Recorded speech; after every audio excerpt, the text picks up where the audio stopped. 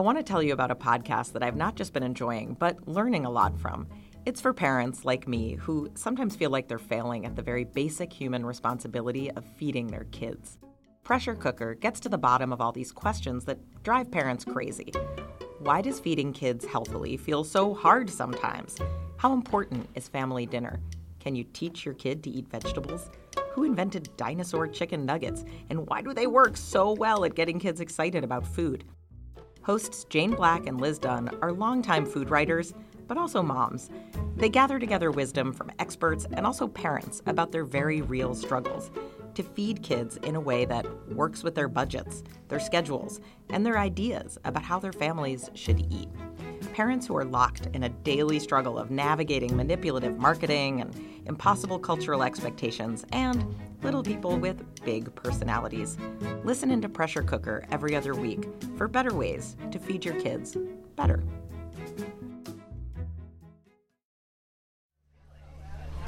So what kind of milk did you choose for your coffee drink? I had oat milk today. And why'd you choose it? I just like the taste. I feel like it's creamier than regular milk. And it's healthier for you, allegedly. Allegedly. That's it. Did you make a milk choice today? Also oat milk, I think because it is also creamier. But the whole grapeseed thing, that grapeseed oil that's in almond milk? Yeah, is it almond milk or oat milk? I think it's both. It's concerning, but I choose oat milk for the taste and the creamy factor. Well, when you say it's creamier, do you mean creamier than regular milk or creamier than almond? Or Creamier than almond. Regular milk to me is gross. Yeah, I like the taste better than regular milk, to be honest. What are you putting in your coffee and why? Are concerns about climate change fueling your decision? What about animal welfare? Maybe water issues and concerns about drought? Maybe it's just about taste. I'm Jerusha Klemperer, and this is What You're Eating, a Foodprint project. We aim to help you understand how your food gets to your plate and see the full impact of the food system on animals, planet, and people. We uncover the problems with the industrial food system and offer examples of more sustainable practices, as well as practical advice for how you can help support a better system through the food that you buy and the system changes you push for. For the longest time, milk meant cow's milk, usually whole, but maybe skim or 1%, depending on how old you are. But today, walk into some independent chains, and if you don't specify what kind of milk you want in your latte, you'll get oat milk. You know, the stuff that mama oats feed their baby oats? Or at Starbucks or a neighborhood cafe, you might ask for a coffee with milk and have the barista say, what kind of milk? And depending where you are, that list of possible answers could include almond, oat, pistachio, macadamia, soy. The list goes on and on. In today's episode, we explore the food prints of the various options you have to make your coffee a little creamier. What are the production issues with each? What do you gain or lose by choosing one over the other?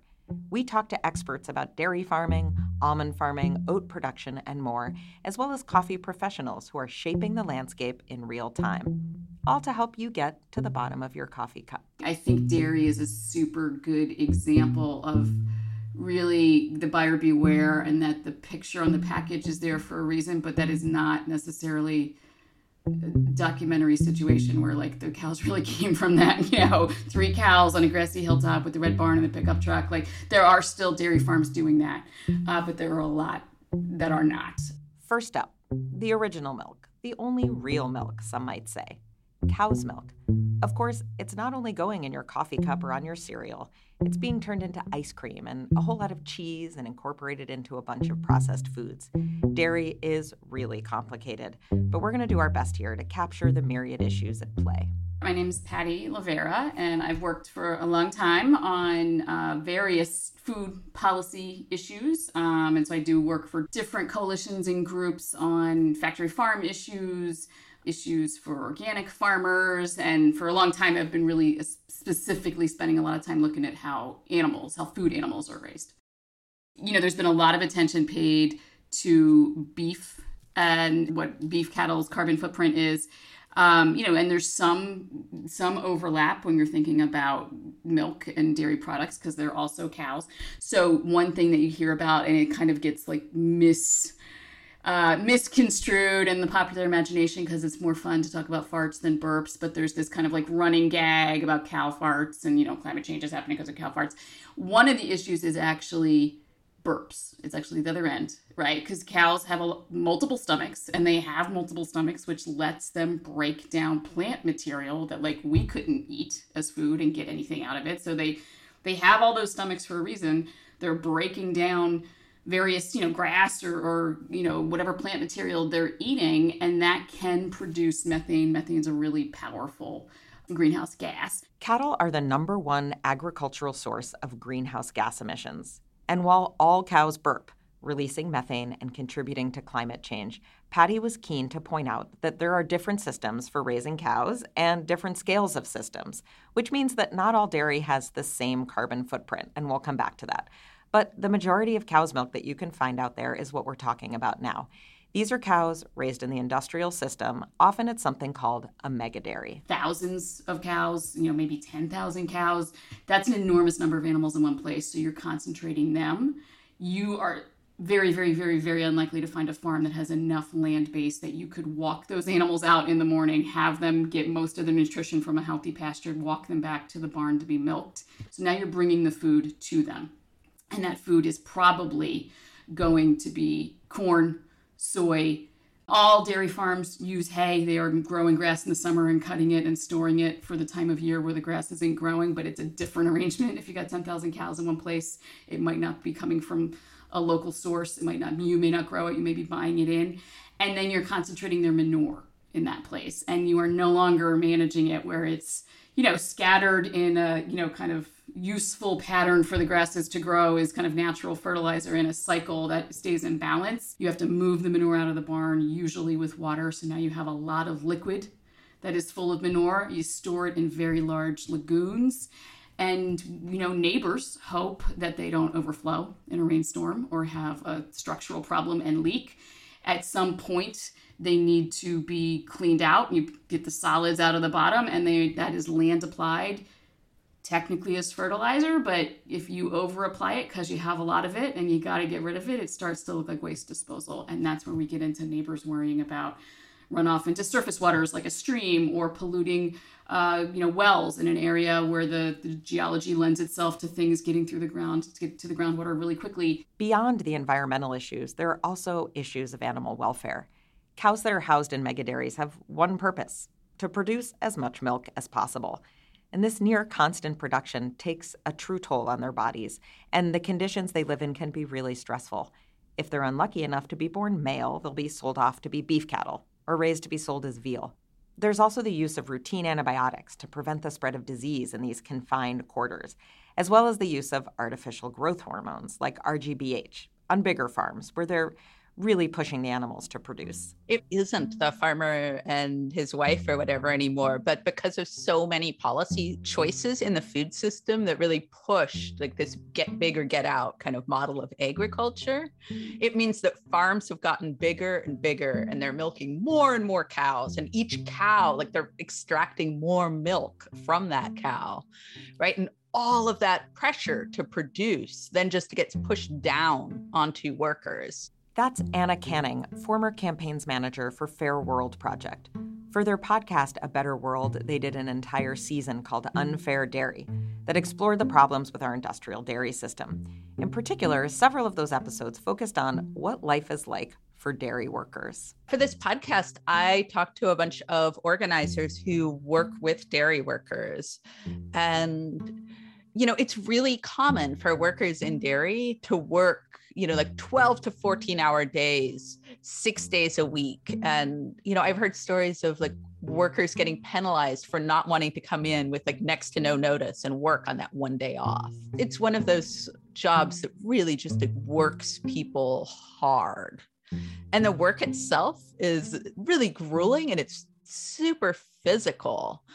So, over the past few years, as I've been working on this Unfair Dairy series and then kind of a campaign around it, looking at Chobani and a new fair trade dairy label made by Fair Trade USA, I've had the opportunity to talk a lot with Crispin Hernandez, who is an amazing organizer with the Workers Center of Central New York. And he was also a dairy farm worker for many years. And, like talking with him about the work, one of the themes that was so constant was just like the rushing, right? That he'd be like working this 12 to 14 hour shift and just running the whole entire time. And, the irony of this, like that rush to produce more milk, it's a rush to produce more milk that no one really needs. Like at this point, the US produces more milk than is consumed.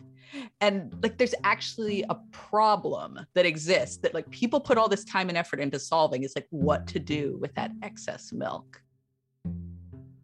So I've talked a lot with dairy farm workers in the Northeast, especially New York and Vermont. And researchers there have said that it's around 80% of dairy workers are undocumented, mostly from Mexico and Central America. And they're living on these farms, which are often really remote. And one of the things that's been really interesting, having these conversations with folks around this issue is like people don't necessarily even know where they are, like in geography, in space, because they get taken to a place and that's the place that they work. They also live on site, which means that, if you speak up and about conditions on your job, and, the potential to get fired for that is really high. And we can get back to the legal framework that makes that happen, right? But if you were to lose your job, you would not only be out a job, you would also be out your housing. The power discrepancy between, farmers and then the workers is really large. Farm workers are written out of a lot of US labor law that applies to other workers. Overtime protections that, most people, they work a job, they work over 40 hours a week, they get paid time and a half for that. That is not the case for farm workers. Likewise, if you work most jobs, your right to organize is protected. So, like you talk with your coworkers about wages, about improving labor conditions. The law says that you can't be fired for doing that. Those protections don't apply to farm workers by and large. And then being undocumented means that, every single encounter with any sort of legal body has the much higher stakes. So you could be deported for, any number of things. There's been a pressure on farmers for many years now to get big or get out. And for so many dairy farmers in recent years, that choice has been a forced one, and they've had to get out. Dairy farmers are in crisis. The problems with dairy prices are so bad that sometimes they can actually be losing money on their milk production. So I asked Patty to explain how we got into this mess and why things are so bad for dairy farmers right now. The top level answer is we have really bad farm policy that has failed on a number of fronts in lots of sectors of agriculture, but it has been severe in dairy. Underneath that, if you break that down a little bit, we absolutely have a failed antitrust policy, which is just a fancy government way of saying we have let a lot of the players in that industry that stand between the dairy farm raising the cows and somebody in the grocery store buying yogurt. There are a lot of steps in between, and we've seen tremendous concentration in those players. So it puts those dairy farmers have fewer and fewer and fewer options to find a good deal for themselves. Dairy farmers are uniquely susceptible to a weakness in the market because there's more milk coming tomorrow. There's only so much of it you can store. They have very, very, very high costs. A lot of them don't have a lot of profit or return. And they have tremendous volatility. We see tremendous swings in the price of milk. There's a joke that there's 10 people in Washington who understand how milk prices are set. I am not one of those 10 people, but I can tell you that in the Farm Bill, and we do write a Farm Bill every 5 years, there are these very elaborate formulas where the price of milk is set. And there's reasons for that. It comes from before we had a lot of the technology we have now. There was a national interest in having a regional milk supply, because how far do you want to ship milk before it's not too great and it gets to you? So it was like we have to figure out a marketplace that keeps enough dairy farmers in business in the right regions of the country so that everybody in cities has a milk supply that works for them. Some of it is a relic of that. Some of it is a recognition that dairy farmers are, it's hard to shop around when there's more milk coming tomorrow. It's hard to get off your farm. So it was a recognition that they needed some protection, that there would be a minimum price. But what it boils down to is the goals of that program are not about starting backwards from what is the cost of production for a farmer. How do we ensure that they get paid at least what it costs to produce? That is not one of the goals of that formula. But if the goal is not to say, what is the cost of production? Can we start there as a floor? What's going to happen when you have a couple of big players in most parts of the country? They're going to find ways to manipulate that formula. There is this squeeze coming down from the top. And, these big dairy cooperatives or dairy processors are really pushing the price down. Anna pointed out to me that part of the reason worker conditions are so bad is because dairy farmers have so little to work with and are desperately cutting corners. The farmers are not getting rich off the backs of the dairy workers. Putting it all down onto farmers to, magically cough up more money in this industrial food system that is really pushing the race to the bottom. It's recognizing, okay, who has money, who has power, and how do we shift some of that down to the people who are doing the work every day. There are family farm advocates, folks who are kind of doing, the 100 head, 200 head, like smaller scale dairies who actually look to Canada, where they have tremendous amount of government involvement as well, but the government is involved in saying how much milk is going to be produced and what the price for it is going to be. And they call it supply management. And that is the goal, to manage the supply so that both sides of the table, the farmers and the buyers, can come to some conclusion and not have one, always in the advantage over the other. And so when you talk to the dairy buyers in this country and they're like, supply management, that's the government being involved in the marketplace. And it's like, the government is involved in the marketplace here. They're just involved in a way that doesn't protect farmers. Right now, it's hard not to look at dairy production as a system with a lot of losers and just a few winners. And while dairy production is not the only culprit, of course, one of those losers is rural America itself. If you have 10 farms with 100 cows, or you have one farm with 1,000, that is a different rural economy. That's a different network of neighbors, right? And then if you get to the point where you have one farm with 10,000 cows, they probably aren't going to the local hardware store to buy the things they need. They may not use the local vet because they're much more likely to be kind of affiliated with a more vertically integrated supply chain. Are they using the local co-op, or are they much more tightly tied to a kind of distant corporation? And does that money stay in the community and circulate? Like we know that it usually does with the 10 small farms versus the one big one. It changes the fabric of a farming community, and you hear dairy farmers in particular really talk about that. One solution that supposedly offers additional revenue streams to dairy farmers while also solving the methane problem of those manure lagoons are methane digesters.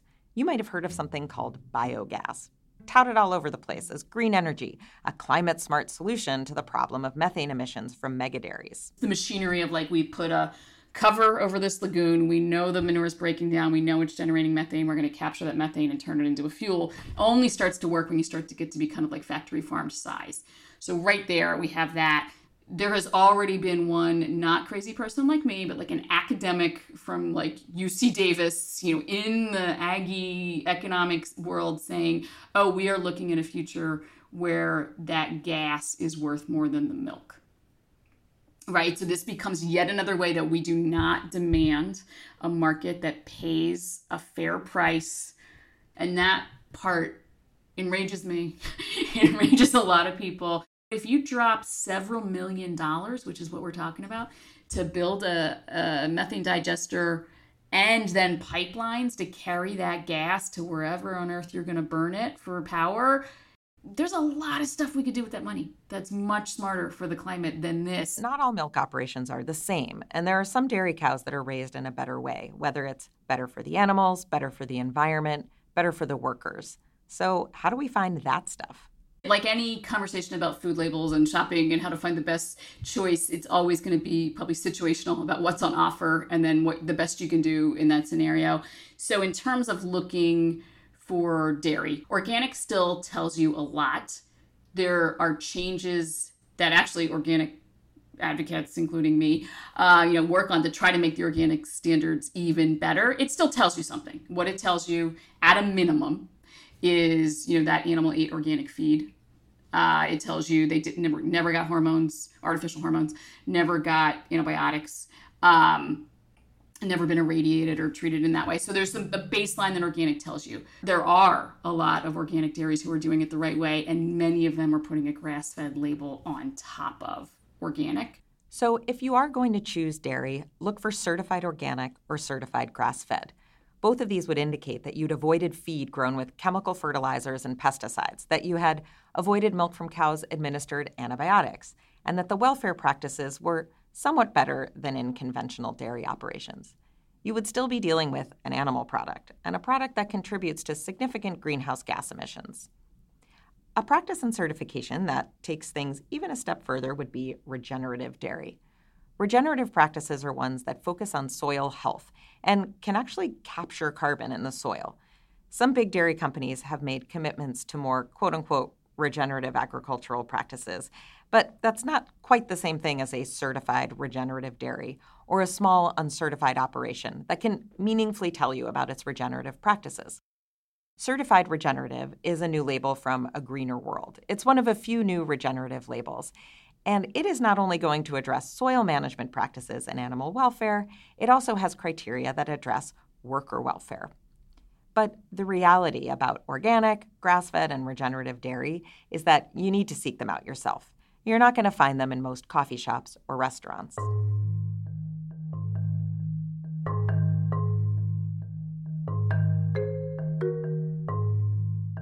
So, there are lots of very good reasons to stop drinking dairy, including one we barely mentioned, which is that somewhere between 30 to 60 million people in the U.S. are lactose intolerant.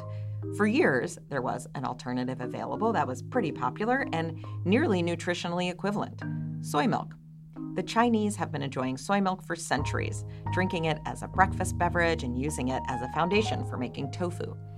It had a brief reign in the U.S. as the main milk alternative from the 70s until about a decade ago. When I first set out to do this episode, I figured I'd give the OG plant-based milk a bunch of airtime. But in doing research, I found out that in U.S. coffee shops, soy milk is on the way out or totally out as an alternative to cow's milk. So I scrapped that plan, and I decided to talk next about what is statistically, for the moment, although probably not for long, the most popular alternative milk. And that's almond milk. Back in 2014, I just began seeing almond milk everywhere. I picked up a carton in the store, and I saw that it had very little stuff in it. Like there was a scant amount of protein, not very much in the way of any kind of vitamins or minerals. It was just this white fluid that was flying off the shelves. And, I was seeing it in hipster cafes and, in Austin where I was living at the time. This is Tom Philpott, who until recently was the food and agricultural correspondent for Mother Jones magazine and the author of the book Perilous Bounty, which came out in 2020. Tom is the author of many articles about almond production and almond milk, including his very controversial 2014 piece, "Lay Off the Almond Milk, You Ignorant Hipsters." I, just had this conversation with myself where, I was like, I don't get almond milk. I don't get its appeal. And I brought that to my editor. I was like, I'm going to write a piece about how I don't get almond milk. And that's how that piece started. And it was just this, to me, this curiosity of, why is this stuff so popular? And so I filed my piece, and some wag came up with the headline, "Lay Off the Almond Milk, You Ignorant Hipsters." And so that got slapped on the piece. And it remains by far the most read thing I've ever written. I think it's the only thing I've ever written that is officially, quote unquote, gone viral. It was just sort of a reflection and just a guy with a computer wondering, like, why is this stuff so popular? Part of the reason why I got so much trouble for it was that I was at the time writing a bunch of articles about the California drought and the expansion of almonds. And it became this stand-in for all my work on almonds. And most of my work on almonds was really researched, considered, and was making a very specific argument about water resources and power in this incredibly important agricultural valley in California. I mean, I think the the main problem with almond milk or with almonds as a substitute for something that's widely consumed like milk is that almonds have a really small geographical region in which they can grow. They basically can only grow in Mediterranean climates, and they can really only grow on a vast scale in a Mediterranean climate area that has access to lots and lots of water. They're a very thirsty crop. They grow best in sort of almost desert-like conditions like you get in hotter Mediterranean climates.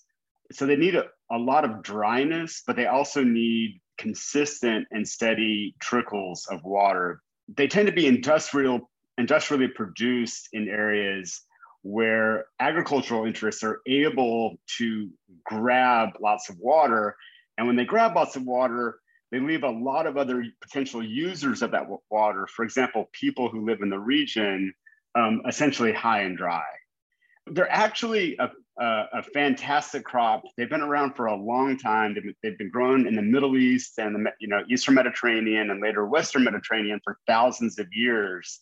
And there's nothing wrong with them per se, but making them into a mass product is really problematic. No consumer woke up one morning in 2005 and said, screw this milk, I want to drink milk from almonds. What happened was there was this vast system that developed that allowed farmers to take control of these water resources in California, essentially massive amounts of subsidized water, and ask themselves, what is the most profitable use that I can put this water that I've gained control of? What is the most profitable way that I can use it? And they settled on almonds as a choice, and it was extremely successful.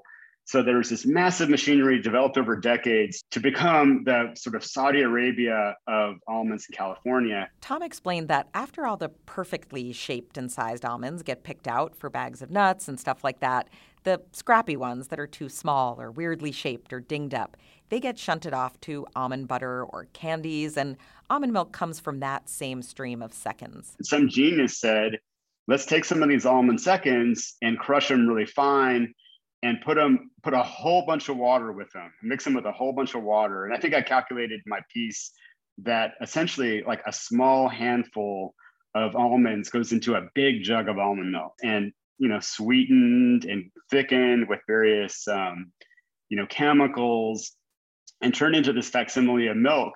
And consumers turned out to like it. When you're drinking almond milk, you're not necessarily driving the growth of almond production in California, but you're making it more profitable, in a kind of marginal way. You're making essentially the waste product more profitable, which makes it more profitable, which does encourage expansion.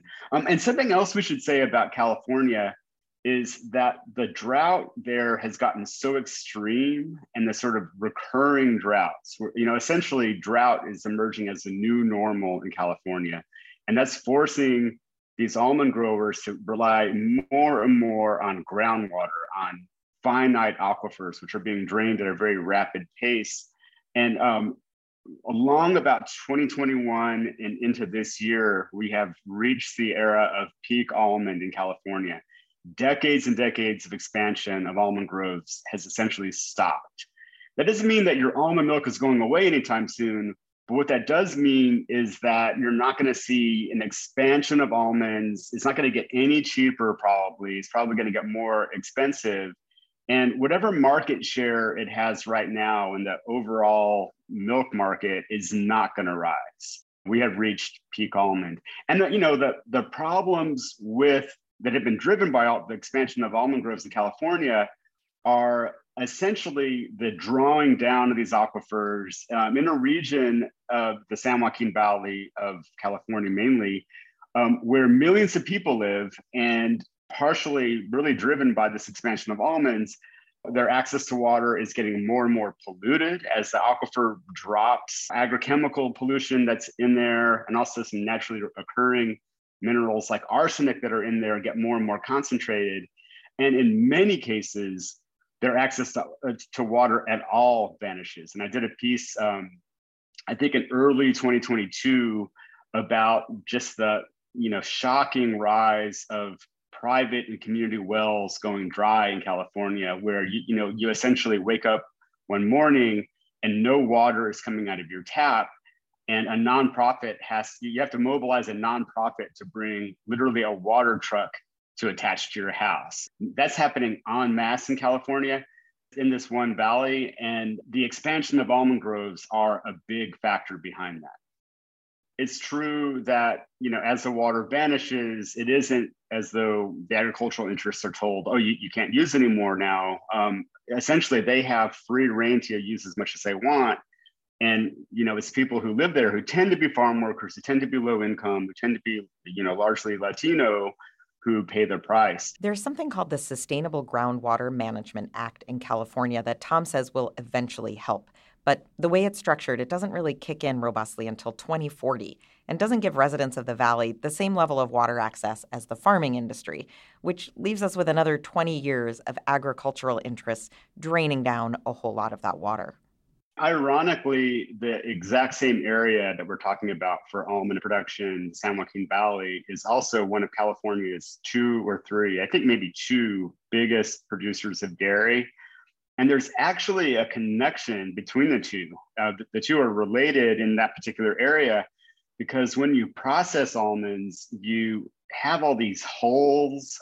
Basically the processing machines peel the hull off of the almond. And so I've got pictures of myself standing next to mountains of holes. These holes, they don't become a waste product and go to the landfill. Where they tend to go is into the dairy industry. They turn out to be a supplementary feed for dairy cows. And so, when you're buying almond milk from California, thinking that you're getting away from the dairy industry and not supporting the dairy industry, there is a way in which you are, because what that's doing is taking a waste stream from this massive, I would say, overproduction of almonds and turning it into another profit stream for almonds, but also a cheap feed for dairy. So just something to consider. But it is certainly true that there's no easy answer to this. Like, if I'm a critic of almond milk, that doesn't mean I think that everyone should, suck down all the dairy that they can possibly get their hands on, or that we should have massive dairy operations either. There are lots and lots of trade-offs here. When Tom wrote, "Lay off the almond milk, you ignorant hipsters," there was a sense that almond milk was this ascendant product. It was dominating the plant-based milk market. And it's a trip to read these pieces from 2014 and see not a whiff, not a mention of oat milk, which is the thing that we all think of now as the dominant, some insist the tastiest, plant-based milk. In 2016, Philpott wrote about oat milk in a really excited way, that it would be great if oat milk could spark an agricultural revolution. Well, my first thoughts about oat milk were that when I looked at almonds, what I saw was a crop, like I said before, that can only be grown on a really tiny set of circumstances globally. You can't grow almonds in New York or Iowa or Texas or very many places in the world. But oats are quite a contrast. Oats have been grown for a long time in a whole bunch of different ways, in a whole bunch of different geological and geographical contexts. They're this really versatile crop. When you switch a vegetable grove in the San Joaquin Valley to an almond grove, you're taking sort of broccoli off the market and making it more expensive. But most places where you would grow oats on a large scale would be in places right now that are having really destructive corn and soybean agriculture. The places where it really is going to flourish and be grown on a large scale would be in the Midwest. And it would actually be an amazing thing if they went from just having 2 crops in their rotation to having a 3rd crop. And oats, they're a grass, so that means they're really good at fixing carbon. They don't fix nitrogen, but you can grow them along with legumes like clover and just get all these amazing gains from this kind of agriculture. Whereas almond milk is sort of reinforcing this destructive system of agriculture in the Central Valley, oat milk had the potential to help diversify the Midwest and bring a bunch of ecological gains with it. One thing that I found when I was researching that article and writing it was that it takes so few oats to make a carton of oat milk that even if oat milk far outstripped almond milk in popularity, even if it took all the market share from dairy milk itself, it still wouldn't require enough acres of oats to really make a big difference in the Corn Belt. And that's something I had to really drive home to my editor during that. We can't oversell this. This milk is not going to change everything, even though that's what the title of the article ended up being. But it could help change things, and at least not do any damage. Oat milk can be part of a push to diversify the Corn Belt. It can be a spur to converting it. And I think if some of these companies were to commit to getting more of their oats from the US, I think that it could help jumpstart the whole project of diversifying the Corn Belt and adding another crop to the mix. And the research on what it would do to add a third crop to the mix in the Corn Belt is really stunning. There's great research out of Iowa State University showing that just by adding a third crop to the corn-soy mix, so rotating in every third year, something like oats, you would make fertilizer use plunge. And there's a huge problem with fertilizer pollution going into water and causing algae blooms in the Midwest. And you can make herbicide use plunge because by adding a third crop, you interrupt weed patterns. Crop rotation ends up being a natural herbicide. And so you could make herbicide use plunge. And there's also huge problems with herbicide resistance, with herbicide pollution of water. So there would be massive benefits, but oat milk itself couldn't make that happen, but it could certainly spur it. One of the problems with doing oats in the Corn Belt is that there hasn't been the research devoted to oats anywhere close to what there's been devoted to corn and soybeans. And they have trouble getting the protein content of the oats up to a certain level. They can't get it up to the Canadian level and the level that a lot of cereal manufacturers and oat milk producers would want. But if companies would commit to buying US oats, it would spur that research, and you could get this positive feedback loop that could get us started on the path towards converting much more of the Midwest farmland into having three crops, which would just have so many societal benefits. And so while I am suspicious of consumer behavior as some panacea, sometimes I'll get a latte with oat milk instead of regular milk. And it can be actually quite good. And I feel pretty good about it, even though I know that I'm not changing everything when I do it. Almond and oat are the top dogs in the alternative milk market, but they're not the only options. Coconut milk blends are very popular. There are more and more pea milk blends and various other nut milks from macadamia to cashew. One thing that remains controversial in certain places is what we call these alternative or plant-based milks. The dairy industry really does not want them called milk or sharing supermarket shelf space with milk, and in this way, it's a similar fight to the one over plant-based meats.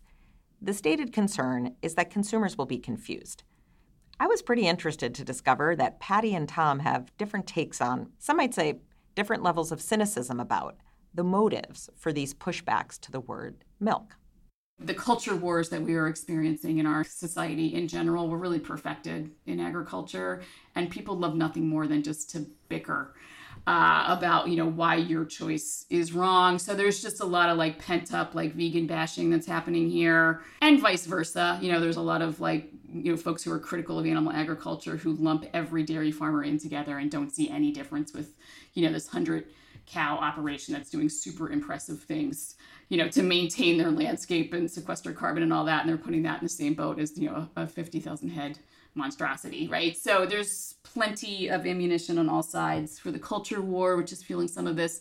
There are some super fascinating but super nerdy arguments about the labels and just old laws. We have really old laws that come from the 50s about how you define what you can call something. So, and they actually make sense. So if you think about, 100 years ago when we started to get the Food and Drug Administration, when we started to get like pure food and drug laws, a lot of what was driving that was essentially counterfeiting, right? Like the people ground up weird stuff and they put it in the flour to stretch it out, and the stuff wasn't healthy. Or, we've seen that even in more recent times, especially with imports.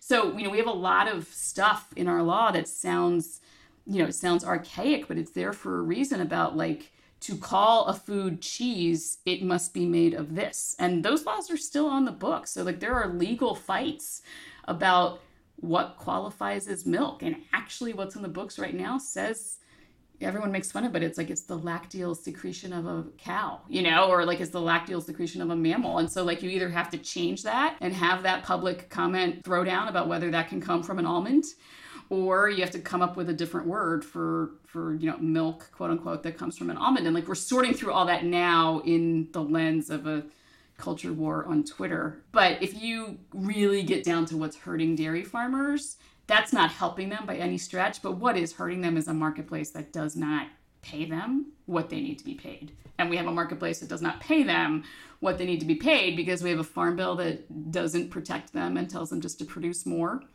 so the prices can go down so these buyers can get it for cheaper, and then says, oh, we'll sell you an insurance policy and you should gamble on what the right insurance policy is to make up for that loss. I mean, that's what they're getting while everyone's over here fighting about whether milk can come from a nut. This has become a major, I called it in a recent article, a tempest in a cappuccino cup, because for most consumers, it means nothing. So consumers have been conditioned for generations that when I pour some crunchy cereal in a bowl, I need to pour some white fluid on top of it. Or when I make my coffee, I should put some sort of white fluid in it to sort of tame the strong flavor of coffee. And so for consumers, that's really what's going on here. And so when they see oat milk, they think, oh yeah, this is something I don't want to use dairy milk. So this is something I can use for all the uses I have for dairy milk. And it's pretty simple. And you won't find a consumer saying, oh, wait a minute, I thought that it was somehow the same as dairy milk or that it had the same nutritional profile. That's a total myth. For consumers, there is no confusion here. No one thinks they're getting something that they're not. However, the dairy industry, in its desperation over the long and slow decline of liquid milk consumption, is having a meltdown about it and wanting to seize hold of that name. If it's milk, it's got to be dairy milk. And it's a very powerful industry. So it's going to the federal government, going to the FDA and filing these complaints and demanding that the FDA take this action to prevent, your favorite oat milk company from calling their drink oat milk, and they want you to call it oat beverage. I think it's ridiculous, and I think it's just a completely misguided attempt by the industry to, get its way. It's not going to gain anything from it. It's not going to stop this long decline in fluid milk consumption that goes back to the 70s or even the 60s, long before almond milk became a consumer product. But in fact, overall consumption of milk is not dropping. People are drinking less milk, but they're eating more cheese and yogurt. And so what you see is overall dairy consumption is pretty flat. It's not declining. And the US dairy herd is, I believe, as high as it's ever been. There are more dairy cows in America than there ever have been before. It's at or near an all-time high. And so these alt milks really aren't moving the needle. Like I remember I'm in my mid 50s, and when I was a kid, like my dad would drink milk as a beverage, and we were encouraged to drink milk as a beverage. I don't know any adults who are like, you know what, I'm thirsty, I'm gonna have a glass of milk. Milk is almost exclusively consumed by kids or in coffee or in cereal, but it just turns out it's not that fun to drink. These alt brands are coming in and sort of taking advantage of that, and it's kind of filling a niche, but they're not stopping the machine that is the dairy industry. And I think, going back to our conversation about structural change versus individual choice, reining in the dairy industry through regulation is really where we have to go, or we're going to continue having these massive dairies in the San Joaquin Valley, in Wisconsin, in places like the Northeast, where they're driving out small mom and pop dairy operations and putting in these giant ones in their place. That's not going to be stopped by these alt milks. And that's where we get to the point that we as a society, through democracy, have to come together and figure out ways to rein in these companies. I think from the beginning, we've had a holistic philosophy that like we can't be preaching organic farming or certain types of coffee practices and then at the same time turn around and be, throwing all that coffee in a styrofoam cup and slinging it out at different cars driving by. My name is John Allen. I am the co-founder of Onyx Coffee Lab. We are a specialty coffee roastery here in Northwest Arkansas. And I am the head coffee buyer and now creative director for our brand, which includes kind of branding and architecture, menu design, and things of that nature. We've wanted to be truly intentional about kind of the entire process. And that can be from how we source to honestly what we're publishing and kind of the educational platform around how coffee really works, because I think there's a large disconnect in the West on how the coffee industry works for something that is so large, this beverage that honestly we probably all consume every day, or most people listening to this. To know so little is very rare and strange as far as an industry goes. And it makes sense that, there's coffee's not grown here. So there's not an expectation the way corn and soybeans and rice and things like that we're used to. John was talking to me from inside Onyx's roastery, a pretty noisy place, so forgive the sound quality here. We spoke about how Onyx Coffee Lab made the decision to serve oat milk as the default milk in one of their locations, based inside of a contemporary art space. In a flip of usual cost structures, instead of charging more for plant-based milk, there they charge extra for cow's milk, calling it a carbon tax. Well, there's a couple of reasons why we kind of chose that cafe for it. The first was that there's an ironic twist in that it was, it's now a modern art museum and sort of a performing arts museum, but it originally was a craft cheese factory. And I say cheese with air quotes, but it was the largest dairy user in Arkansas.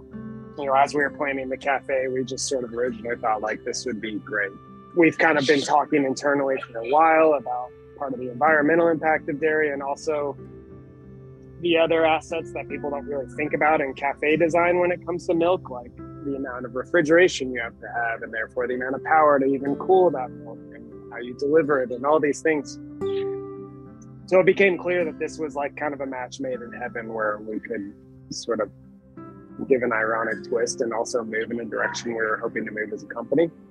We basically have a very, very low footprint as far as refrigeration goes, and offer oat milk and then charge a carbon tax or a dairy tax for any beverage that's going to use a milk-based product. And it's been really interesting. The reception's been fantastic. I mean, to be honest, I think 99% of consumers don't even know that it's changed, right? They look at the menu, they might read the fine print, they might not, but the reaction has basically either been non-existent or excited. Non-existent as in like no idea they're drinking oat milk right now. Or two, excited about the prospect that, maybe I can switch and I've just never actually tried it. It sounds like a main motivator for you all was the power and kind of the carbon involved in the energy used to refrigerate the milk. How much of that decision was about dairy production versus oat production? Quite a bit. I mean, there were, it's hard to like split a pie and say like how much of my initial thought was based on this. But I think again, looking at that holistic picture, it's like we know a bit about the dairy industry or enough to understand the carbon that's involved in it. And so there's always been a push towards moving towards different alternative milks. I think the especially the coffee industry has been really great about championing that movement in general, and bringing a bit of awareness to it. So that was a big portion. And then again, I think the refrigeration was the other big aspect. I mean, we really spend a lot of time cooling milk and working through architectural design to hide refrigerators and then refrigerators are letting off hot air in the building. So therefore you have to add more to your HVAC unit to cool the load. And so it just becomes this cycle that just doesn't need to exist. It can be hard for individuals to feel or see a kind of collective impact of their individual choices, especially when we're talking about, a tablespoon or whatever of some kind of milk going into your coffee or latte. I asked John about the collective impact of Onyx's decision to default to oat milk, what that looks like in terms of numbers and gallons. I wholeheartedly think that every little bit does move the meter, especially when you look, and I can only speak for the coffee industry, but whatever we do as a high-end specialty coffee community will be reverberated 5 years from now through the big guys. Starbucks offering oat milk with Oatly now and nitro cold brew and whatever flavors they're offering, you may think that we look down on, but it actually gets us excited. It's, we look at it and say, great, these are things we were doing 5-10 years ago, but we know that those will start to flow down and sort of this all tides sort of rise all ships mentality. So we think about that a lot. We can feel really good about that influence instead of just thinking through the actual, here's the raw data of milk we've saved. Now those can also start to grow and become exponential. I think I can just say from our experience, we have 5 cafes total. We average 200 to 300 gallons of milk per week per location. And so with going to oat milk at our most recent location, and it's been open for 2 years, that's about 21,000 gallons of milk that we basically have not used. And we're obviously one small cafe inside of an art museum. Like, it's our least busy cafe. So I do think that there can be some pretty big impact, but more so than the raw numbers of your local cafe movement, I think it is we become the tastemakers for the large companies and the conglomerates. And so it's important to know that when you go to your local cafe and order something, like, you're basically voting into that tastemaker series that will then have reverberations 5 years from now. So, which milk has the lowest food print? Of the 3 big players we looked at, cow's milk, almond milk, and oat milk, oats do fare pretty well, especially if you choose organic oat milk. Oat milk is humane, nutritious, better for the climate than industrial dairy, better on water than dairy and almonds. An additional plus that I hadn't considered at the outset is that it's shelf-stable, and so it uses less electricity to keep it cold all the time. Of course, there are lots more plant-based options on the market, and things will continue to evolve. What You're Eating is produced by Nathan Dalton and Foodprint.org, which is a project of the Grace Communications Foundation. Special thanks to Patty Lavera, Tom Philpott, Anna Canning, and John Allen of Onyx Coffee Lab. You can find us at www.foodprint.org, where we have this podcast as well as articles, reports, a food label guide, and more. How do you drink your coffee? Black, obviously. There's no need for milk when it's good coffee. So, the real answer to all of this should be that if everyone would just buy actually nice, expensive coffee, which I know sounds super biased, but if you would buy nice coffee, you would end up ensuring that producers would be paid, and then you can cut out the cost of milk anyways.